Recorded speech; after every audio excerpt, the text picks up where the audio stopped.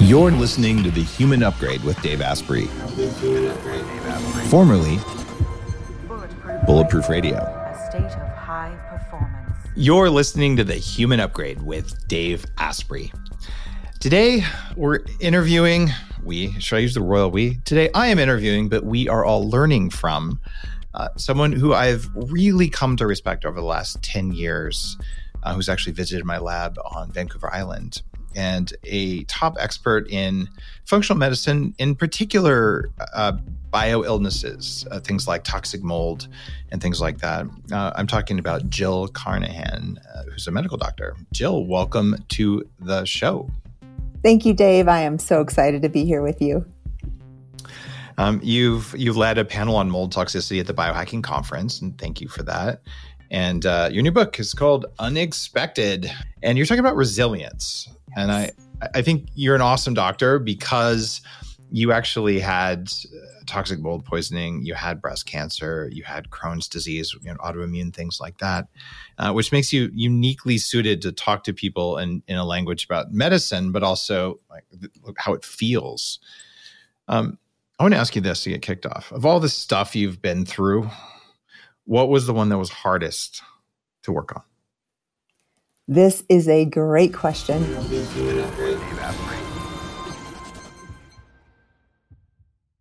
Will you indulge me for a second and imagine who you would be if you actually had more energy, if your brain fired faster and you could measure it, and you had a calmer nervous system that worked better? That's what this show, that's what my work is all about. You can be that person with a few fixes that really work. In my brand new book, Smarter, Not Harder, I will teach you about the little things that make the biggest difference in your life so you can be that person. There's a new anti-nutrient that you haven't heard about yet that is weakening everything you do, from your workouts to your meditations. You can remove it from your diet and you'll notice a shift quickly. Learn how to get the right amount of exercise for you in the very least amount of time, and it's way less than you think. Smarter, Not Harder is about simplicity and efficiency, so you have more time to work on the things that matter to you.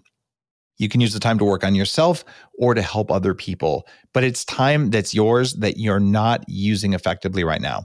If you want to get your energy back like I did, you want to manage the stress so you can handle anything, maybe even drop the weight, check out Smarter, Not Harder wherever you buy books. This is stuff you haven't seen anywhere else. Smarter, Not Harder. Thank you for your support.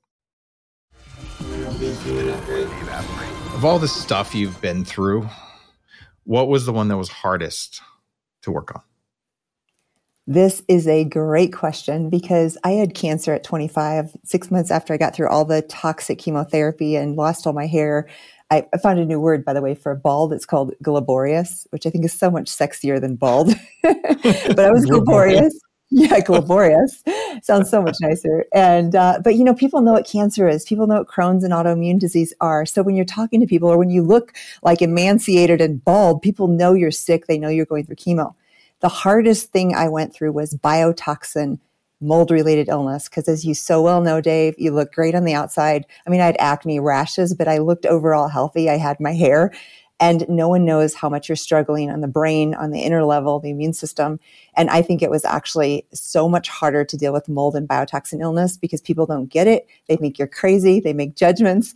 There's this new term called medical gaslighting, and I'm sure you've come across that, where doctors actually say, oh, everything looks great, right? And you're not okay inside. So for me, that was absolutely the hardest thing that I ever had to face. It's very interesting. I want listeners to hear this. Mold illness was worse than cancer from what you had to go through because no one believed you. Yes. Right. Yes. And that's why, in fact, when I launched the documentary Moldy Movie, you were one of the biggest launch partners who helped a lot of people see it, because that was the one for, like, if your doctor thinks you're crazy, show them this movie. But guys, it's still free, moldymovie.com. Like, it's a public service thing. Or if, even worse, your spouse. Like, how many marriages do you think toxic mold has broken up? Okay, Dave. So that's what I was going to say about the cancer, literally. So I go into the book about the limbic activation of mold. And before I wrote this book, Yes. I didn't even know, I know you're aware of this, but it's not just like, oh, this is traumatic. Everything in my environment is hurting me. I've got this PTSD around it. It's literally the chemical inhalation, and other chemicals can do it too, through the cribriform plate right into the frontal cortex, actually causes an amygdala limbic response in our brain. So 100% of people who have toxic mold exposure, even if they've done their work, they've done their therapy, they've done NLP, they've done, 40 years of Zen, they still have a limbic response that's basically coupled to the mold exposure, because our brains work that way when we inhale chemicals. So for me, number one, I was in a PTSD response after the mold. Number two, what often happens is we kind of dissociate or get depersonalized, because the mold also affects our brain's ability to deal with people, to deal with overwhelm, to deal with situations. So I was in survival mode after the mold exposure. And I got divorced 2 years after that. And I have no doubt in my mind that the dissolution of my marriage was related to the toxic mold exposure. It's crazy, but so true. And I find that story happens over and over again in my patients. Before the work, you're going to have reactions, because there's these old couple, the people who do have reactions to mold have number one, genetics that make them more susceptible to not being able to eliminate the toxins. But number two, there's a trauma trigger system activated in their limbic system that makes them susceptible. And literally every day in my office, I tell the patients, whether in that, like where you and I used to be, and I'm like you, I'm probably 98% the way there. Oh, that's awesome. Because you did get there. All right. Yeah, so totally agree with you. But it takes the work that you're talking about, the work that you teach, the work that you discuss with your guests and listeners, and that you talk about in your books. And the work that you teach in your book, because you and I might be some of the very, very few people who've managed to resolve that stuff that way. And I'm not saying that I can't be harmed by mold. I think it's bad for me. But I know now that when I'm exposed, the I'm going to die feeling doesn't happen. That's probably not good for me. It'd be a good idea to move and to go somewhere else. But you have to do the work, right? Like you've done the work. I've done thousands of hours of NLP and other types of training. You have too, right? But you have to reframe, because it's literally a retraining of your limbic system. Yes. And it goes across all ranges. I mean, it could go across trauma in a work environment, trauma in a relationship. What you do is you decouple the trauma effect on your limbic system, and you've done the work, and I'm in the process and 98% there as well. I'm sure that there are gaps for me as well. And that's why they're called gaps or blind spots, because you don't see them. And then if they pop up, for me, if something triggers me, whether it's environmental or some kind of relational thing, I'm just like, oh, look, there's more work to do. But it's not like, I just don't believe it when my body says, oh, I'm going to die. I'm just like, whatever. And then you better sit there and think about it. You actually have to create, I tell this patients all the time, if you don't feel safe in your body because you've not done the work, then any chemical environmental thing is going to trigger you, because you have to go to that route of getting your limbic system to literally feel safe. And again, this is why you're resilient, because you've done the work around feeling safe in your own body, right? Yeah. And in fact, when people have done enough of their own healing work, at least if they're the right kind of people, you can actually create a feeling of safety in another person consciously. And you know how to do that because you're a healer. And I already know that you know how to do that, right? Someone's in your office, they're tweaking. What do you do? 100%. So it literally starts when they walk in the door. I want them to feel held and cared for. Even in the environment, we have color, we have no white walls, we have real artists that have done art. We give them a glass of water in a wine glass, because all of a sudden they're like, I matter. I'm important. I'm worthy of love and respect. And then in the office, just that listening and validating their experience. Because we talked about earlier about medical gaslighting. Most of the time they've been in a medical system that tells them they're crazy. They can't trust their own bodies. Any symptom they have isn't real. And instead we're like, no, tell me more about that. I actually am listening. I actually believe you when you tell me you're hurting, even if I don't see it on the labs. And creating that place of safety where people can actually express themselves and feel seen and heard. That container is the start of healing. Wow, it is. So you're doing environmental things. Geez, the definition of biohacking: change the environment around you and inside of you, so you have control of your own biology. So you're hacking the office environment, so they walk in and they feel different. Yeah. And then there's another thing that our bodies do. I love being able to talk to you about this, because I know you know all this stuff, and this is just for the education of our listeners. You'll find that our nervous system entrains with other nervous systems around us, because we're, don't know what to call it, pack animals, herd animals, tribal animals, whatever your favorite word is. I like murder, like we're crows, like a murder of humans. Okay, Yes. maybe I don't like that one. But you know what I'm saying. So we entrain. And that means that if you're tweaking because whatever happened, and then someone comes into your office, that's not going to be a good meeting with that patient. But if you're calm, you can calm them with your presence, can't you? Oh, so true. And it's literally that energy of love. And this may sound woo-woo, but I know you understand. I know your listeners understand. When you come with a heart of unconditional love, where you're literally accepting that person just as they are, that energy is the most powerful healing energy in the universe. It really is. Wow, you said that so beautifully. Yeah, it's what you do. And for me, most of that came from 40 years of Zen, but there's a state that healers and even non-healers can go into. And it's kind of like what, a mother does when she holds her baby or something like that. There's like this unconditional love thing. And if you can learn how to turn that on at will, it has to be real. You can't fake that. It's not like standing with your arms at a certain angle. For me, it's a thing. I know the sound it makes when I have electrodes on my head, but and you feel it in your chest, in your heart. And if you do that with someone who's experiencing PTSD, they can oftentimes calm down. And then you give them their charcoal to absorb biotoxins or their glass of wine. You do the things that are in your book and in your office. And then suddenly, maybe for the first time in a while, they drop out of that state. And then you realize, oh, this is the normal state. But okay, once people realize that they're in a triggered state, okay, they want to stop it. So they drop out of a triggered state. What do they do next in order to not go back into it?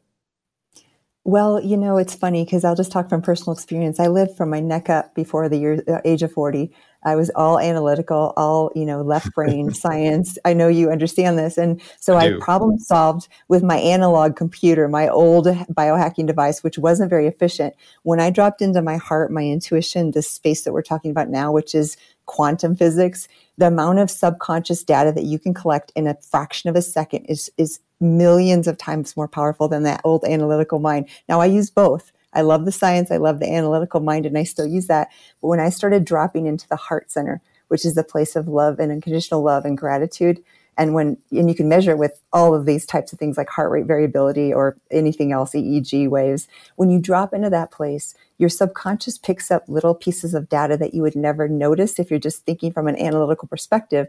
And I can come up with solutions to problems that I never thought possible. Part of that as well is framing your mind to see the impossible, to see the unexpected, which is the title of my book. Because when you frame the fact that miracles and unbelievable things that don't typically happen in the logical world are possible, you actually allow your subconscious to start to observe, and you see things that you would never see. So I always think of it as this much deeper device when we go into that heart space. And that heart space is listening to, so you talked about trauma and kind of if you're triggered, what do?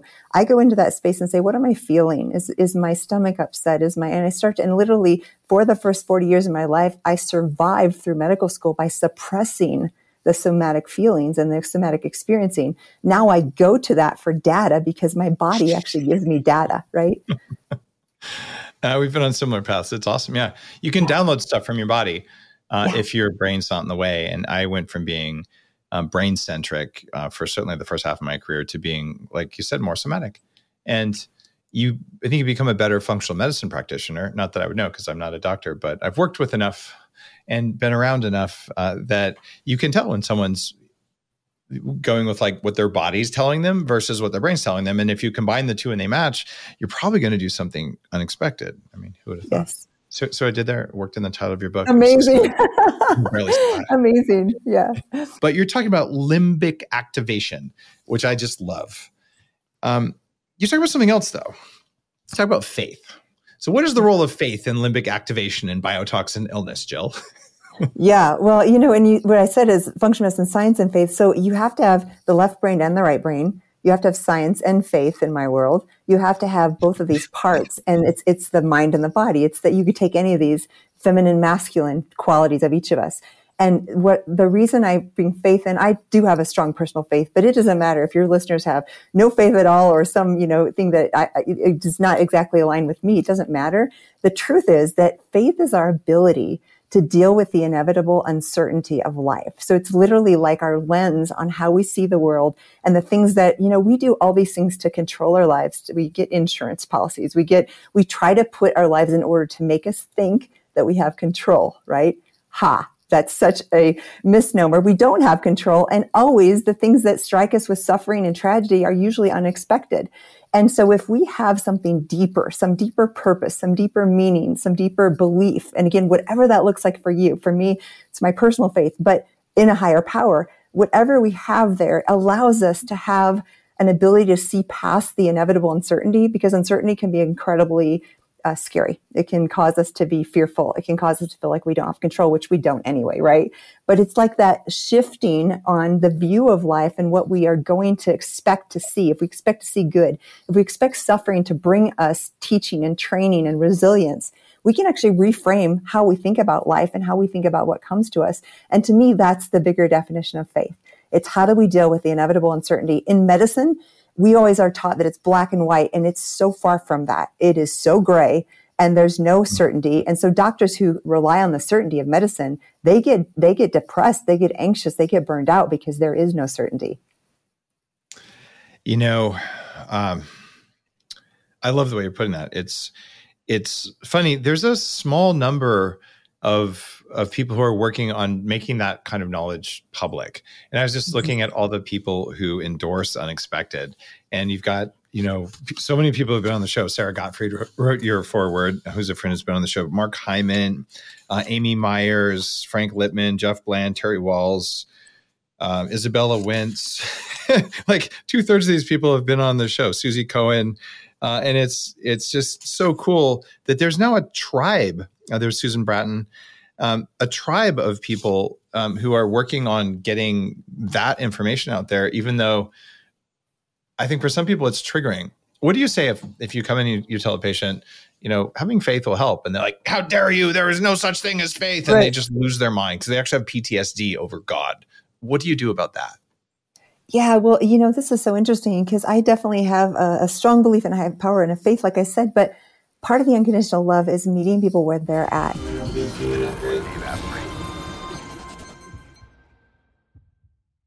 This year's biohacking conference has more chambers than Harry Potter.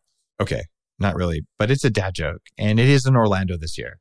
Seriously, some of the incredible results I've had with my biohacking come from large pieces of equipment. Call them biohacking chambers that help you recover, detox, and heal. Go to the biohacking conference so you can demo all of these and feel what they're like. Things like hyperbaric oxygen with OxyHealth, our title sponsor, infrared light, cold chambers, heat chambers, ozone chambers, even salt chambers.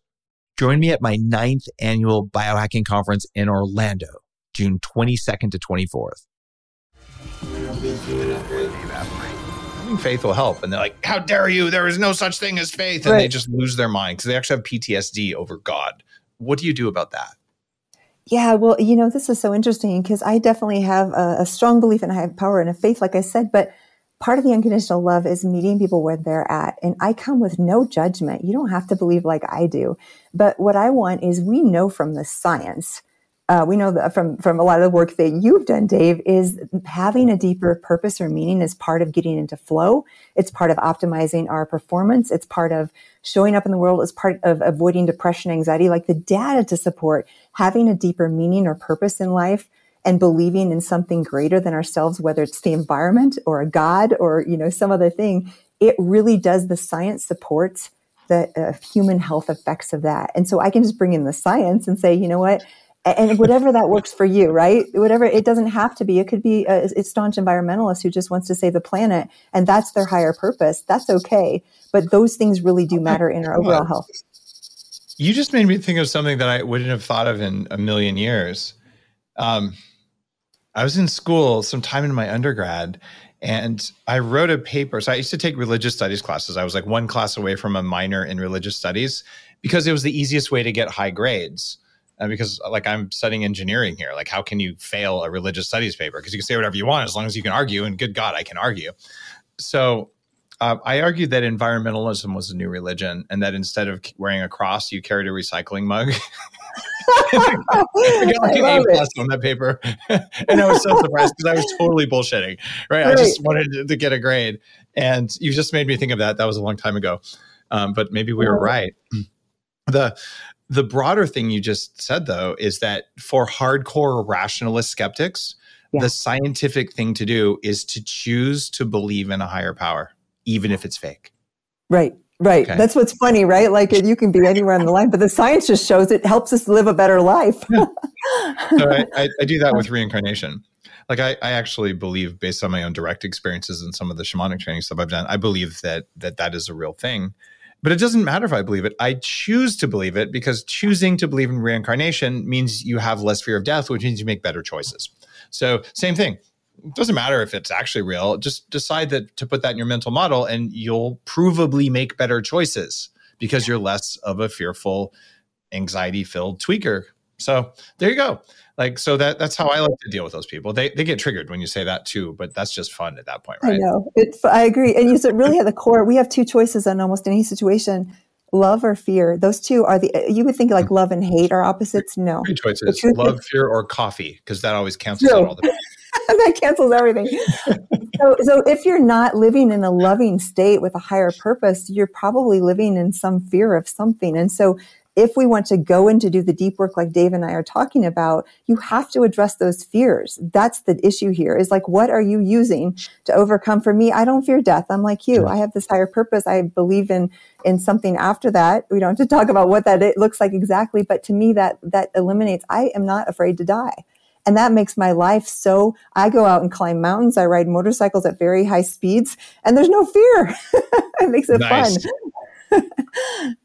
I have not purchased a motorcycle because I'm pretty sure that I would drive it at very, very high speeds. So yeah, that's probably not on my list, but I would go on a motorcycle ride. I just don't know that I want to do it all the time, because like I tend to go fast. I admire your courage. That's not fear of death either. That's just not wanting to deal with it. Not yet. Now, I want to ask you about HSPs, or highly sensitive people. How do you define that? And I want to know the difference between an empath or a psychic and a highly sensitive person. Yeah, so I grew up on a farm with a German, Swiss, engineer, stoic, analytical family, and they're amazing. And they taught me all my analytical skills. I actually did bioengineering before medicine, so I'm very analytical. But I always felt like an alien. I felt like I didn't fit in. And what I didn't understand at that time was I was this empath, which we'll talk about the difference, and also an HSP, or highly sensitive person. So Elaine Aron writes about this in her book, and she was one of the first researchers who actually brought the science to this. There's about 10 to 15% of the population who's HSPs. In my work, I took it to another level, because I feel like what they are is those people who, they see more detail, they feel more energetic, they feel more emotions of people around them, they feel more sights and sounds and smells, they're more easily overwhelmed. Like my worst nightmare is an amusement park with hot, sticky sights and sounds and lots of noise and lots of rides, because that's too overwhelming to my nervous system. So it's literally a setting on your nervous system of like, you take in so much data that you get overwhelmed more easily by the natural ambient sounds and lights and people and crowds. For example, if I do a mixer or a business meeting, I can only go an hour or two, and then I'm like, too much. I need to go back to my hotel room and, have a Pellegrino and relax. It's like that overstimulation can happen more quickly with an HSP.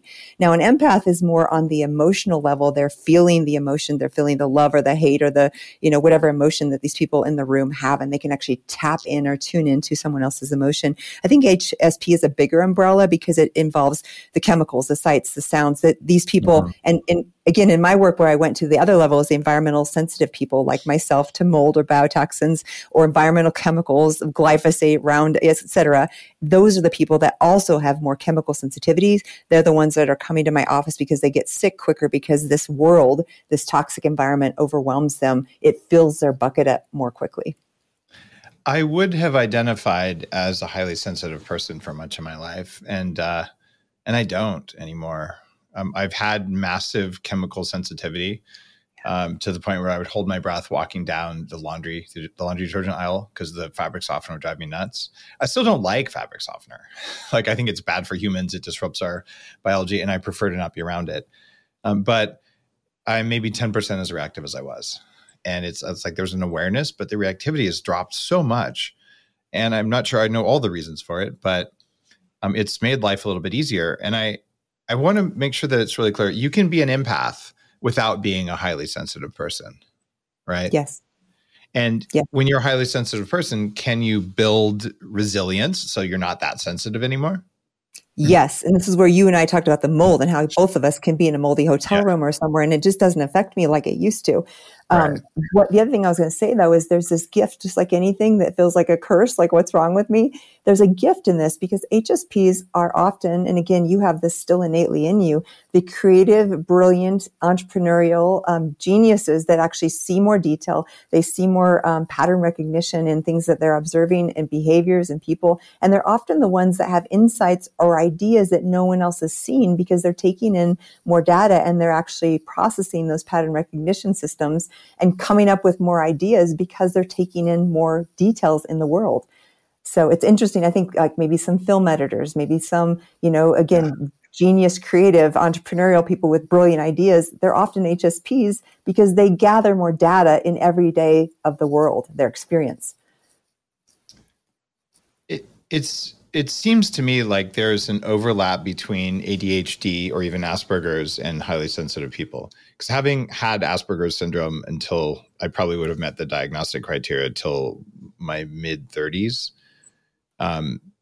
what it's like is that you get all this environmental input and it's just too much. It's like there's static on all the lines. And so you're trying to hear what people are saying, you're trying to make it out, but it's like, and then eventually you're just always working and your brain gets tired. And especially if you have biotoxins creating the static and reducing the energy you have to do it. Eventually you become really good at pattern recognition because you just have to hear what someone's saying, but you're not going to remember their name or what their face looks like because for God's sake, you could barely figure that out. And the lights were too bright and all that kind of stuff. Yeah. So in my path, I got rid of the biotoxins. I rebuilt my nervous system and they had to retrain it. And I had to upregulate my detox systems. But the retraining was brutal, like retraining how to see, how to move, how to hear, how to respond to stress with heart rate variability, even like how to think with neurofeedback. And I don't think most people will do that kind of work. And I'm a little bit maybe crazy on that front. But how much of that HSP comes from when I was young, I had toxins that interfered with my input-output signals, and how much of it is something else? Yeah, so I love that you're describing that, we could all be like, I think the HSP could be considered neuroatypical, which is kind of the new PC word for autism and that spectrum. And who knows, I probably have a little bit of that too. But it's really like, I was wondering. Yeah, that's probably why I think you're cool. Okay, same with you, Dave. It's mutual. But it's interesting that you say that because it really is, you started this podcast with the view of our retina and how we view the world and perception, right? And it really is like how our brain, and I think our imprints, like me with probably Roundup and chemicals in utero. I think, so we only use about, you may correct me on this, you may know a better statistic, but maybe 20% of our brain at any one time, we have all this reserve. But if we have toxic chemicals or trauma or things that we have not dealt with, we start to use up that, we're maybe running at 80%. And so what you described before you did the work, and for me as well, our brain gets overwhelmed. And how that presents with overwhelm is like, I need a break from the world. There's too much inputs coming in. I've worked with a ophthalmologist who literally used lenses and filters and eyeglasses to change the retinal inputs because the peripheral retina has access to every part of the body. And if we change peripheral retina inputs, we can literally transform the way our brain is thinking and how much of the resources we're using at any one time, which is amazing because we can downregulate that 80% down back to 20%. And when we have that reserve, we're not overwhelmed. So you and I before, our brain was working so hard that we had no residual reserve. We had no margin. And now we've created margin. So it's not a big deal. It's so cool. When I look at alone time as something that people need, you would never think, wait, that's tied to vision. And yeah, for me, it took about 3 months, an hour every Saturday of doing really crazy vision therapy to open up my peripheral vision so I could even see the periphery. I'd filtered out. It was just too much noise. And the amount of exhaustion, it took me like 6 hours of napping and just eating after I would do an hour of brain training just to rewire the brain. It was some of the most difficult work I've ever done. And it probably for about 2 years, my brain was adapting to just a visual change. And just maybe a few months ago, I just had a tongue tie taken off. And it turns out the way your tongue moves is intimately tied to your fascia. So now my tongue hits the top of my mouth. And again, my brain's rewiring, like my body's moving differently and all this stuff. It kind of feels endless. Do you think this is going to be a process for you for the rest of your life? Or at some point you're like, I'm so unexpectedly unexpected. I'm bulletproof, you could say. But like, when do you know you're done? No, you know what, Dave? You and I are similar souls in the sense of my soul came here to transform and to help others transform. And you're clearly in that same boat. And so for me, literally lifelong, that's why like suffering and tragedy and illness, I can view that in a lens of how is this going to transform me into a better human being?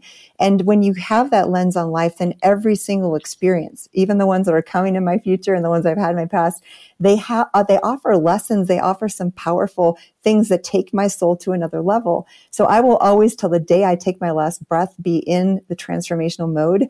I'll never stop. And I sense that you won't be either.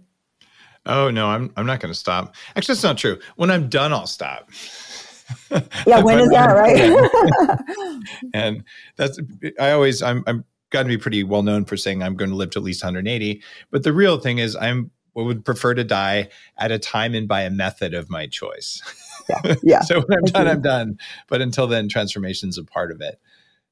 And if you believe in the whole past life thing, then that's just like a brief rest anyway. I want to get back to this idea of highly sensitive people, because some people use that term for like, oh, that's like an emotional person who, can't deal with life and is always complaining and whining. What's the difference between an HSP, the way you're defining it, and that sort of negative connotation?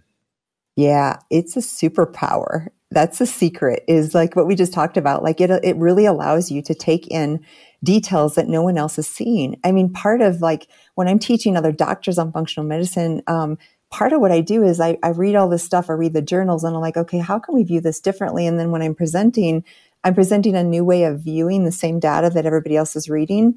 And that's only because like I'm seeing it's pattern recognition, right? At the core, it's our brain's ability to systemically see things that are similar in appearance to stuff we've already had experience with, but take it to the next level of saying, if this, then this, and then, oh, what about this? And we jump to a new conclusion. And then those new conclusions happen to be sometimes ground shaking or profound or allowing us to think in different ways. Any great Albert Einstein, you name any of the great people who have changed science and physics in the past, I guarantee that 80% of them were with HSPs because they're clearly exceptional at pattern recognition and at curiosity, allowing them to take a new leap in some sort of observation. So I see it as a superpower. You just have to get past the part of that. You do need more. Like for me, I need PMF mats at night. I need my Epsom salt bath. There's a lot of things I do every single day to perform optimally. I know what they are. I don't mind them. But to anyone else, to be like, oh my gosh, Jill, it takes a lot to be you, right?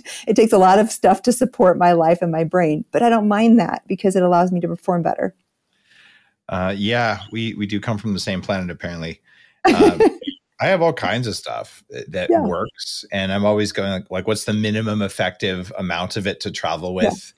Yeah. Right. And when I do it right, I can run circles around people half my age. And like my brain is just so on, and I can do it effortlessly for days, and it's awesome. But if I was to go out and eat the McNuggets, and you give me some skim milk and some artificial coloring, I don't care how much modafinil you give me, I'm not going to perform well. Like it's just not in there. So I know my kryptonite. And I feel like for HSPs, the kryptonite isn't always the same, but there's common buckets of it. So what are the most common things that take HSPs off their path? Yeah. So obviously we talk about environmental toxicity, and mold is a big thing you and I have talked about, but it includes parabens, phthalates. Just last summer, they tested the water supplies in Colorado and found 100% of the water supply is contaminated with PFAOs, which are forever chemicals. There's no getting rid of these. Scientists can't even calculate the half-life. That's like Teflon and Gore-Tex, all from thank you, DuPont. Those are awesome though, because if you drink the tap water, you'll coat your arteries with Teflon so nothing can stick. Yes. I mean, I've heard it from big chemical industries, and I must believe it to be true, right? Correct. Yes. It'll be there forever. So we don't have to worry. Now we can filter it out. So you can, but it's in the water supply. So all this to say the environmental toxic load is exponentially increasing and definitely affects us and decreases our performance and our ability to perform. But one of the other things that with HSPs, energetically, they have the similarity to the empath, which means the relationships. Now we all have family that we can, choose or not choose, but what happens is those relationships that we choose, the people that we spend the day-to-day time with, that massively affects HSPs if they're not healthy.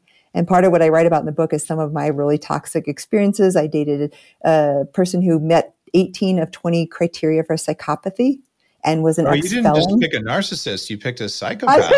I went high. I aimed really high. You could fever there, Jill. I know. And, that was the thing, Dave. I was like, okay, there's a lot of women like me that have successful careers and they love what they do and they're doing fine in that realm, but their relationships are not healthy. And for me, it was a real learning experience because for an HSP, those relationships massively affect our ability to perform. It's another toxin.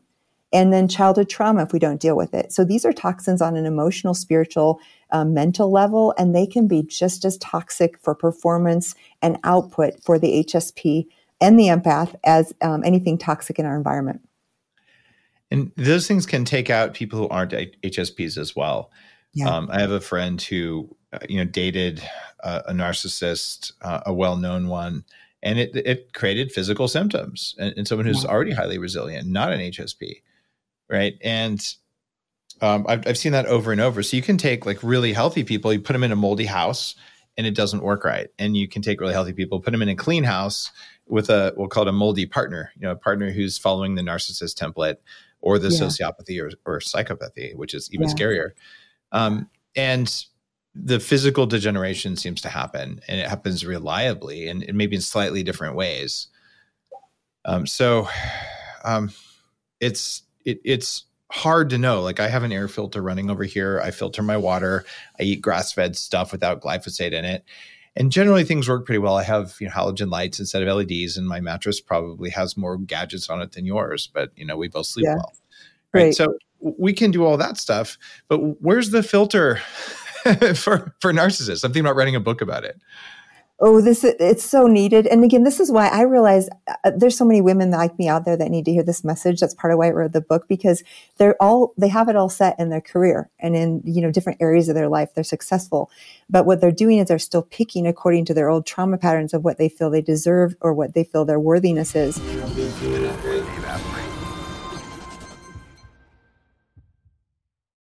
Fasting. It's one of the best biohacks because there are so many benefits to your body, and it doesn't even cost anything.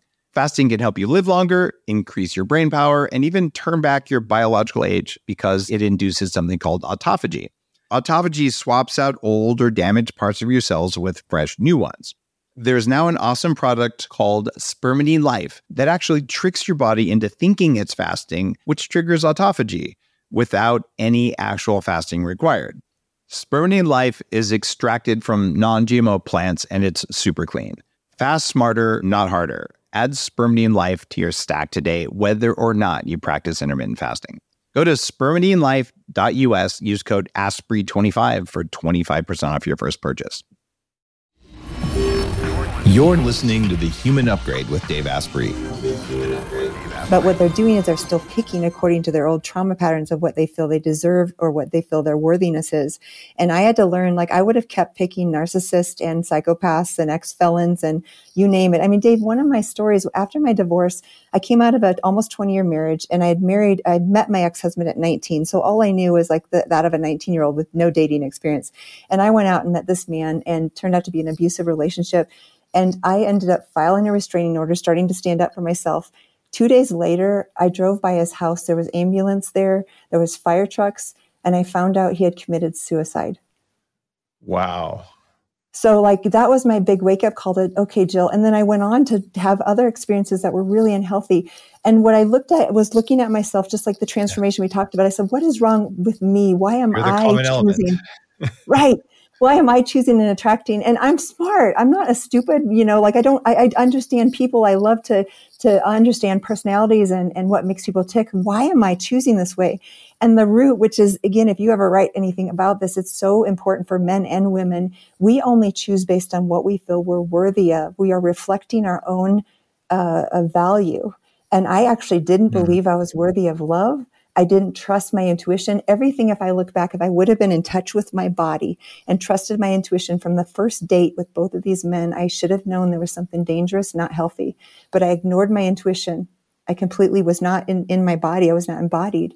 And I bypassed that in order to think, oh, well, maybe this will be good. Or they maybe would say things that sounded good to me. And I ignored, number one, my intuition. And I didn't believe that I was worthy of love. And one of the most powerful lessons I talk about in the book in my own healing is actually learning to accept and love myself and believe that I was worthy of love and trusting my intuition. And they go together because until you trust yourself, you trust your body to give you good data, you can't love yourself. And so you have to have both. Yeah. And it transformed who I was dating. So it really did make a difference. And I think women, men too, but I'm just speaking to women because I am a woman and I understand that. And women like myself who maybe have it all together in other areas of their life, they need to hear this. I promise you there's people out there like me that are dating, wrong types of persons because they're not really believing they're worthy. Or one step further, one of our mutual friends was talking at a big health mastermind, and he said, you know what, I want to talk about addiction. I tuned out because I'm like, I'm not an addict. And you know what he said? He said, Jill, everybody in this room is an addict. You're addicted to work and performance, right? Mm-hmm. And so that was my other overcoming, was I realized that I was getting my value, my love, my worthiness from my achievement, from my success, from my performance. And that was a treadmill that I would never have gotten off. It would have killed me eventually. I had to get off that treadmill and find value and worthiness from things other than just performance. It's an interesting thing because if you're a highly sensitive person, you're unlikely to have intuition because there's too much noise coming from your body. In order to sort out what's an intuition versus an inappropriate signal, it's just about impossible. So you end up living all in your head. And This is what happens. We just go to Silicon Valley. I just described an engineer. That's what we do. And then some do engineering, some engineers will do healing. A lot of them are now doing biohacking, and that actually drives awareness below the neck because it's actually good for performance, and performance is something engineers care about, which is, you can call it more of a masculine approach, but half of all biohackers are women. At least that's what my followership looks like. So I'm going to believe that this is a men and women thing. But if you've learned that your body sends you false data, which is noisy data, all that static on the line, then you don't have trust in your body. And if you don't have trust in your body because it sends you bad signals, you won't see the good signals in there. And eventually, through whatever spiritual practice, or in my case, technology-based, like a neurofeedback practice, along with the healing stuff that's in your book, in Unexpected, you do that stuff. And then one day going, oh, wow, that wasn't just garbage data. That was actually an intuition. Yeah. And in order to do that, you have to have trust. You have to have that self-love, right? But how can you love yourself if all you get is staticky data from the world around you? So I feel like the physical healing is a part of self-love. It's very hard to do the self-love if your body is literally poisoned because that gets in the way. Do you think it's possible if your body is soaked in glyphosate and lead and mercury and ochratoxin A to express self-love at its fullest? No, no, not at all. I completely believe it has to happen. And funny thing is, when I first started writing the book, I thought it was going to be environmental toxicity. And then I realized, oh gosh, there's so many other levels, emotional, relational, childhood trauma that we have to address. But that environmental toxic load, that level of the bucket, you have to have some margin there in order to even come in contact with your soul and your spirit and your intuition. So I completely agree. You need both.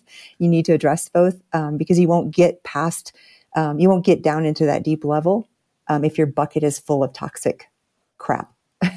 I like that. I like that perspective because that certainly matches with what I've seen. That still doesn't get us down to, I guess you're saying the way that you would go about spotting a narcissist would be just by having intuition and by understanding your intuition. But something you haven't mentioned, and maybe you're not aware of, I want to chat with you about this. The more good you're doing in the world, like the more brightly you show up, the more well-known you are, the more books you write, the more followers you have, the more the narcissists and the sociopaths and even the psychopaths will target you. So part of it is having more intuition, but the other is the more good you do, the more people around you are like that, unless you have incredibly high levels of discernment. Is that a part of your picture of the world? So this is a whole nother little topic that's both my weakness and strength. Is I could take this person who was an ex-felon, alcoholic, psychopath, and I'm being completely serious. I'm not exaggerating. And I could find the good because you know what I could see? I could see, oh my gosh, when he was a child, he had abuse and trauma, and that created this really awful personality. But underneath, I could see the potential and the good of that human being. And that's why I was there, because I thought somehow that I could transform that. I couldn't. It was a lost cause, and it was very inappropriate for me to think that I could.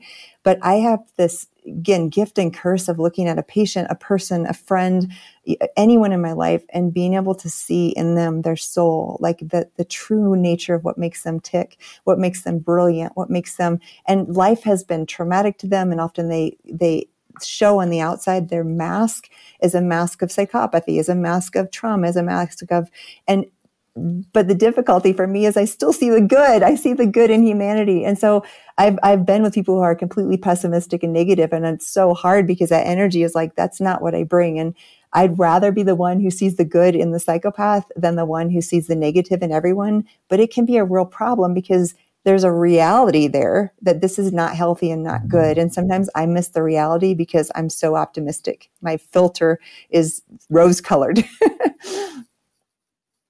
Do you think that'll change over time? Well, it already has, in the sense that now I trust if my body says, like I said, if I look back, both those, multiple relationships that were unhealthy, from the first date or encounter, there was something that was like, ooh, that's not quite right, but I overrode it. Now I would not override that. I would actually listen to that and say, okay, this person may have good qualities, but they're too toxic for me. And so I would do it differently now. What does it feel like in your body when someone's not a good fit for you? I'm closing my eyes because I'm actually just experiencing and trying to feel what that would feel like. For me, it's exhaustion, energetically. So I think of myself as a battery. I mean, we're all kind of like human batteries, right? And when I'm around people who lift me up, it's expansive. It's a yes instead of a no. But if you think about it, I guess the best word would be expansive or contractive. So contraction or expansion.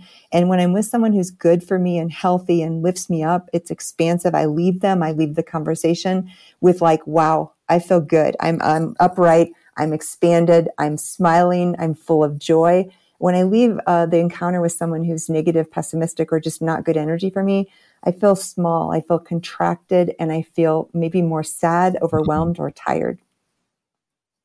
That's such a big hint. Now I'm wishing I could remember which book this is from, but this was advice from an elder to, I think to his daughter or something. But it was actually, it might be Robert Greene now that I think about it. But this is the 48 Laws of Power guy who's been on the show a couple of times. But to determine the status of someone like that, what you do is you look at how you feel when they leave. And if we could just teach our young people that, whether they're men or women, it doesn't really matter. Like if you ended the date and you don't feel better than you did before, don't go on that date again. Right. Yeah. So if my teenagers pick up just that from listening to the show, if they ever do, hey guys, hopefully you got that. Yeah, and so often, like we talked, our mind overrides, right? Oh, but he has a Mercedes, or whatever stupid thing that our mind says. Oh, but you're dealing with that intuition saying, no, this isn't right for you. Don't let your mind judge and overpower that sense. Yep, the mind will do that until you learn to be in charge of it. What about evil? Do you believe that there are some just truly evil people? Oh, now we're getting deep, Dave. Well, you wrote a book about science, faith, functional medicine, resilience. We're going to go deep, Jill. I love it. I love it so much because, like I said earlier, I believe so strongly in the ability of human beings to transform into light and good and love. And my soul's purpose on this earth is to help and encourage people to be the best version of themselves. One of my best therapists said, Jill, my definition of love is creating a space for someone you care about to become the best version of themselves, to transform into the highest version of themselves. I love that definition of love because it's so encompassing to every person that we meet. So I believe evil comes from trauma, and the most shame-based trauma person is going to present with a lot of evil. It's real. I don't want to deny that being real, and the fact that people are capable of absolutely horrendous acts. But even so, underneath that, I still believe that there's value in every single human being, and that even the most evil, vile person has the potential to transform into something beautiful. So yes, there's evil, but transformation is always possible. Wow, that's a fundamental thing. I got in a little bit of hot water because I was on another podcast, and they asked me, so Dave, if you could have dinner with one person throughout history, who would it be? And I thought about it for a minute, you're in the hotspot. And I said, Hitler. And he's like, "Wah!" And like, what do you mean? And I said, well, I want to know what made him that way. Like, I want to sit and be like, what did your dad do to you? Like, what's wrong with you? Like, are you evil incarnate? Like, are you possessed by, like, what the hell? Like, how could there be such a monster? Because I'm curious about it because I don't want to make any more of those. And I would want to know how to heal them if there was such a thing. And so I guess that was politically correct once I qualified it, but it's not like it's someone I admire, but it's like, how the hell does that happen? Yeah. How do you think that happens? Like the psychopathy, is that all just trauma based, or are some people just bad people?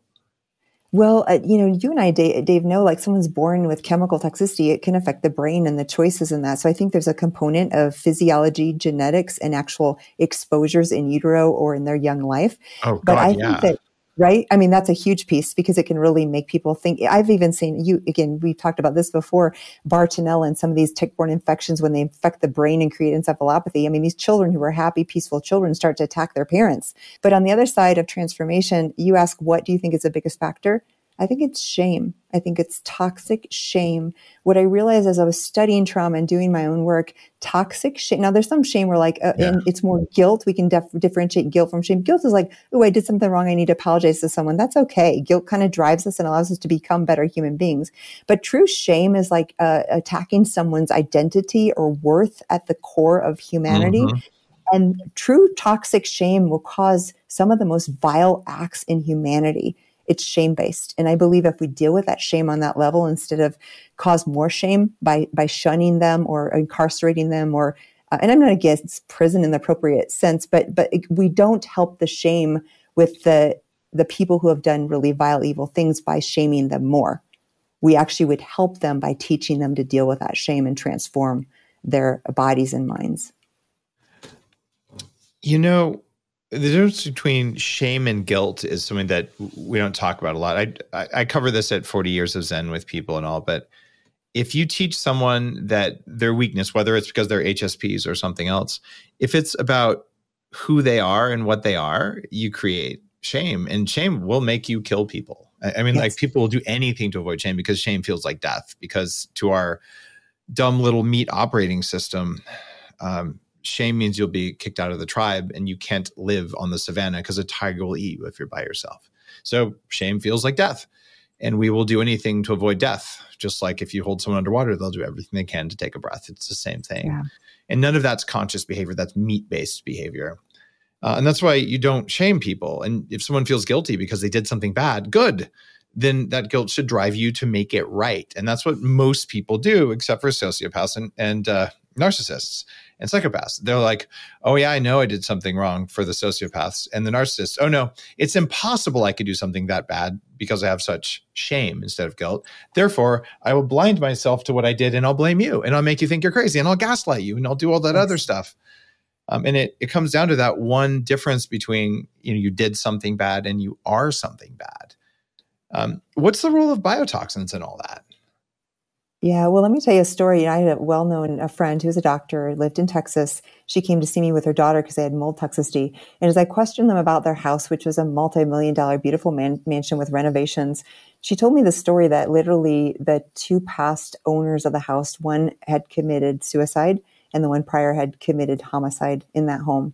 And as we talked about it and I looked at the data, there was no doubt in my mind that the toxic atomium and stachybotrys and the trichosidines that they were producing created some of that behavior, not the cause, it's not the scapegoat, but there was a component of that toxic mold that led to the deaths in the house prior to their arrival. And she didn't know that, of course, buying the house, but then later this all came out. And I have no doubt that people can do really bad things when their mold, or when their brain is taken over by biotoxins or Bartonella or infections.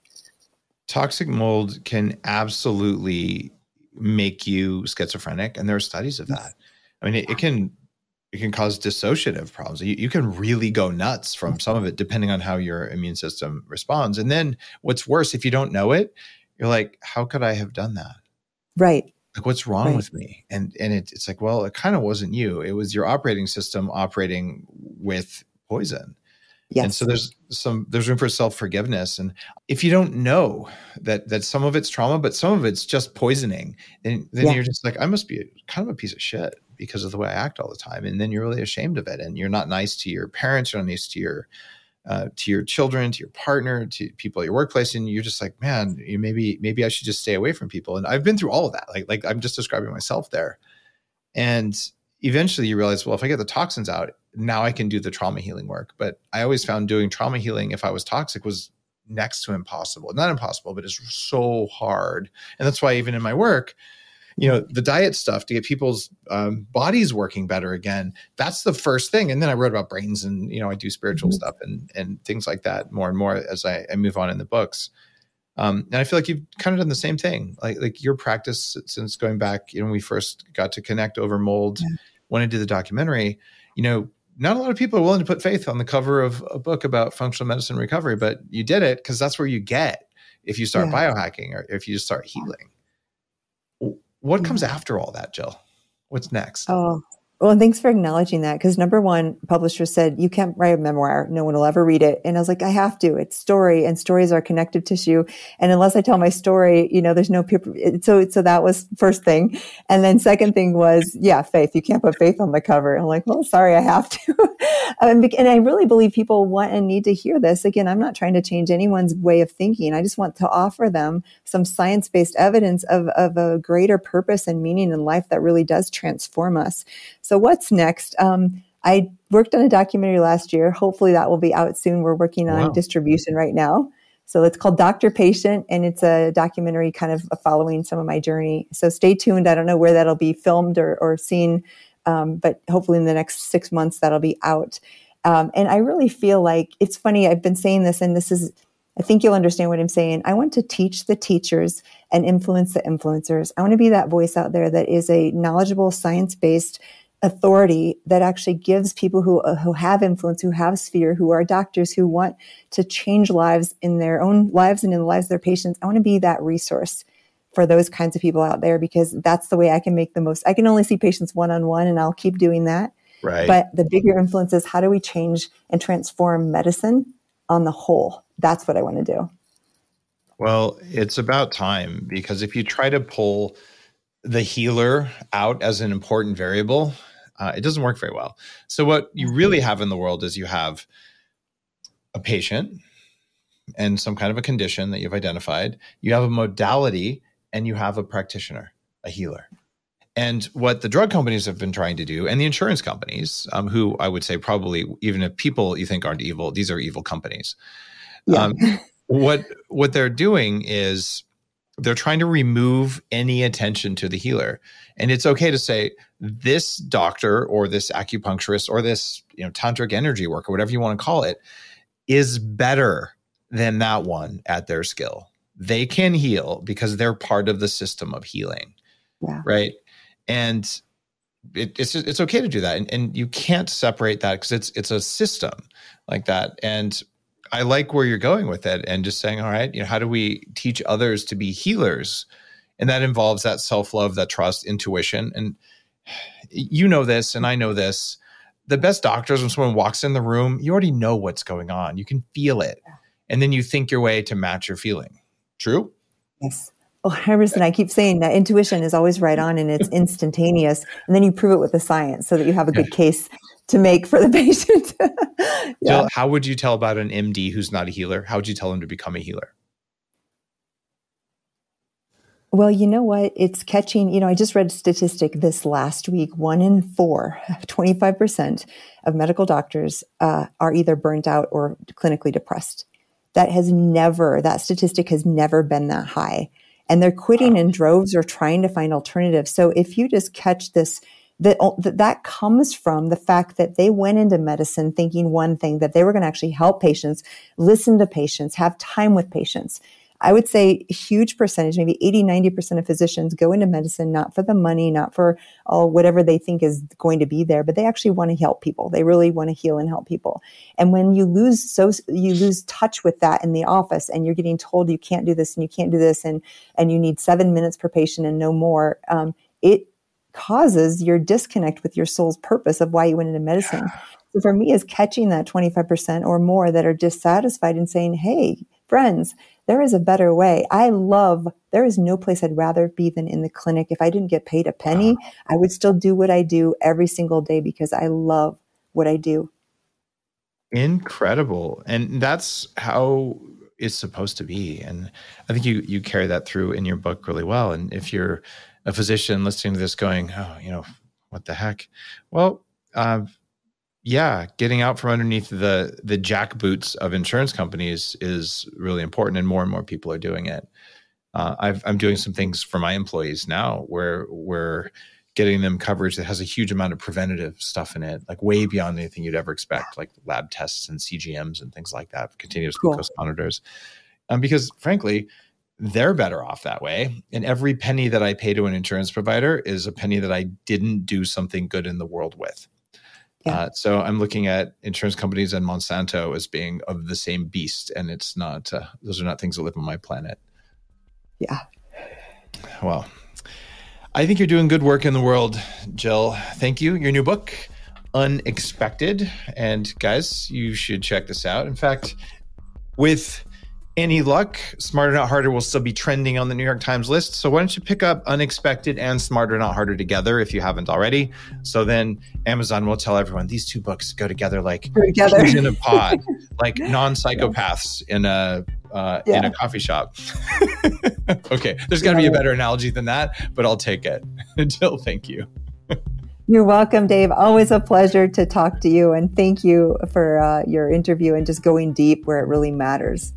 You're welcome. You're doing fantastic work, and I want you to keep it up. Mold is real. Biotoxins are real, and so is loving yourself. And they all are intimately connected in a way that I think you elegantly describe. So thank you. You're listening to The Human Upgrade with Dave Asprey.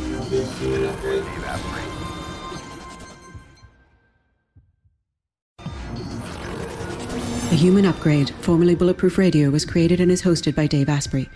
The information contained in this podcast is provided for informational purposes only and is not intended for the purposes of diagnosing, treating, curing, or preventing any disease. Before using any products referenced on the podcast, consult with your healthcare provider, carefully read all labels, and heed all directions and cautions that accompany the products. Information found or received through the podcast should not be used in place of a consultation or advice from a healthcare provider.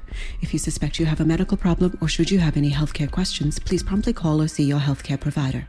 This podcast, including Dave Asprey and the producers, disclaim responsibility for any possible adverse effects from the use of information contained herein. Opinions of guests are their own, and this podcast does not endorse or accept responsibility for statements made by guests.